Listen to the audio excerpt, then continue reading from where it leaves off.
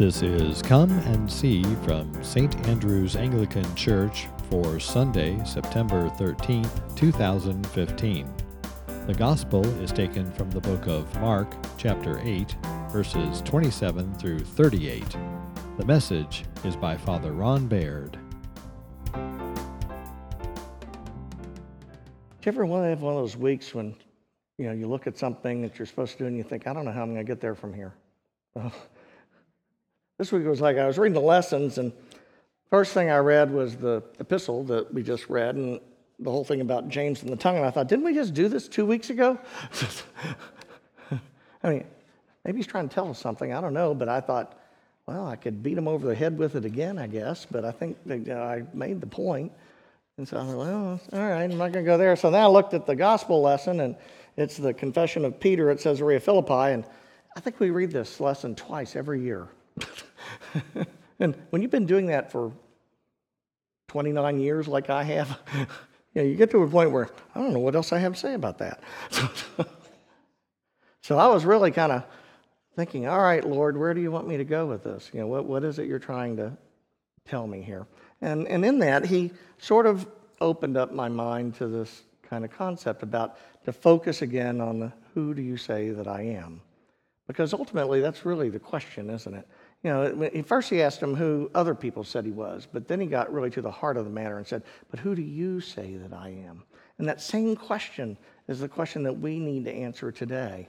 Now, obviously, it's easy to answer it the simple way. Well, he's Jesus Christ, the Son of the living God, the Messiah, the Holy One of Israel, the Lord and Savior of all that is, the Word for eternally. And we know all the things we learned in Sunday school. But the real question is, so what does that mean to you? What difference does that make to you? Because sometimes we get to where we do things by rote. It's just kind of like, well, that's what we know. And so we don't even give thought to it. When we say that Jesus is Lord of our life, what does that mean?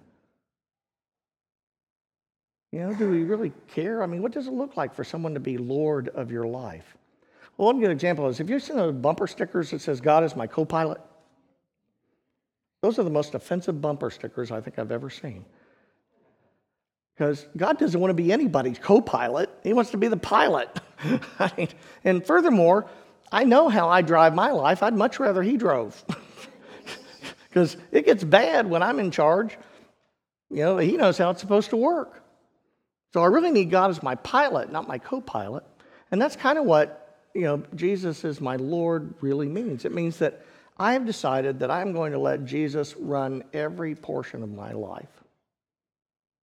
I have decided that he knows better than I do what it is that I need, what it is that I want, and what it is I should be doing.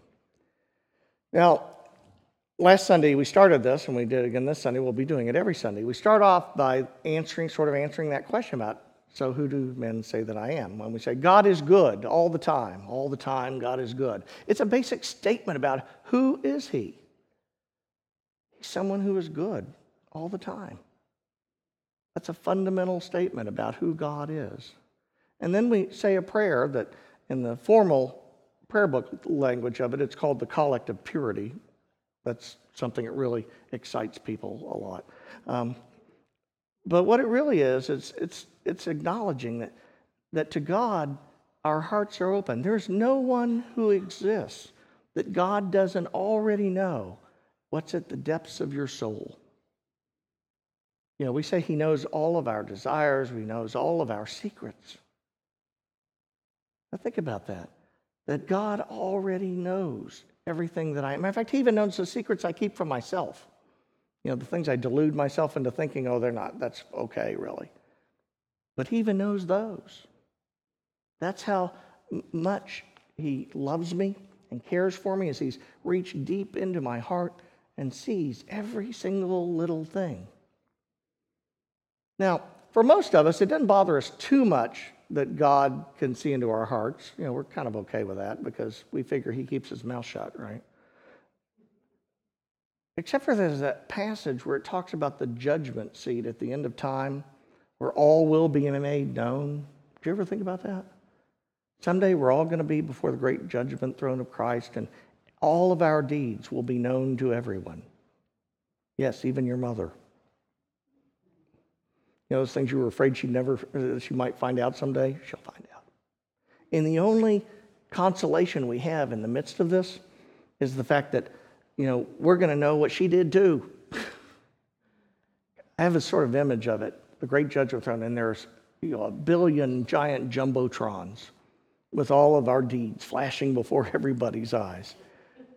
And the real issue about our salvation doesn't come from, can we rationalize why we had to do those things? Or, well, you know, I was young and stupid then. I learned, you know, and do all the things, get defensive like we do now.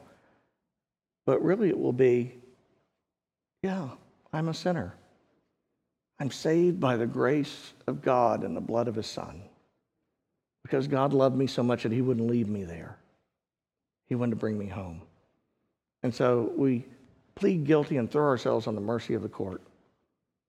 Now, it helps that the judge is the one who bled for us, who died for us. And so we trust in that. We know that God knows all of our foibles and all of our hearts, and that he loves us. Wouldn't it be wonderful if the church could live that? If we could live out our lives. You know, usually we're too worried about if our neighbors will find out what we've done or might know us really. That'd be kind of spooky, wouldn't it? But who are we to judge? Why would we want to judge anyone when we ourselves are far from perfect?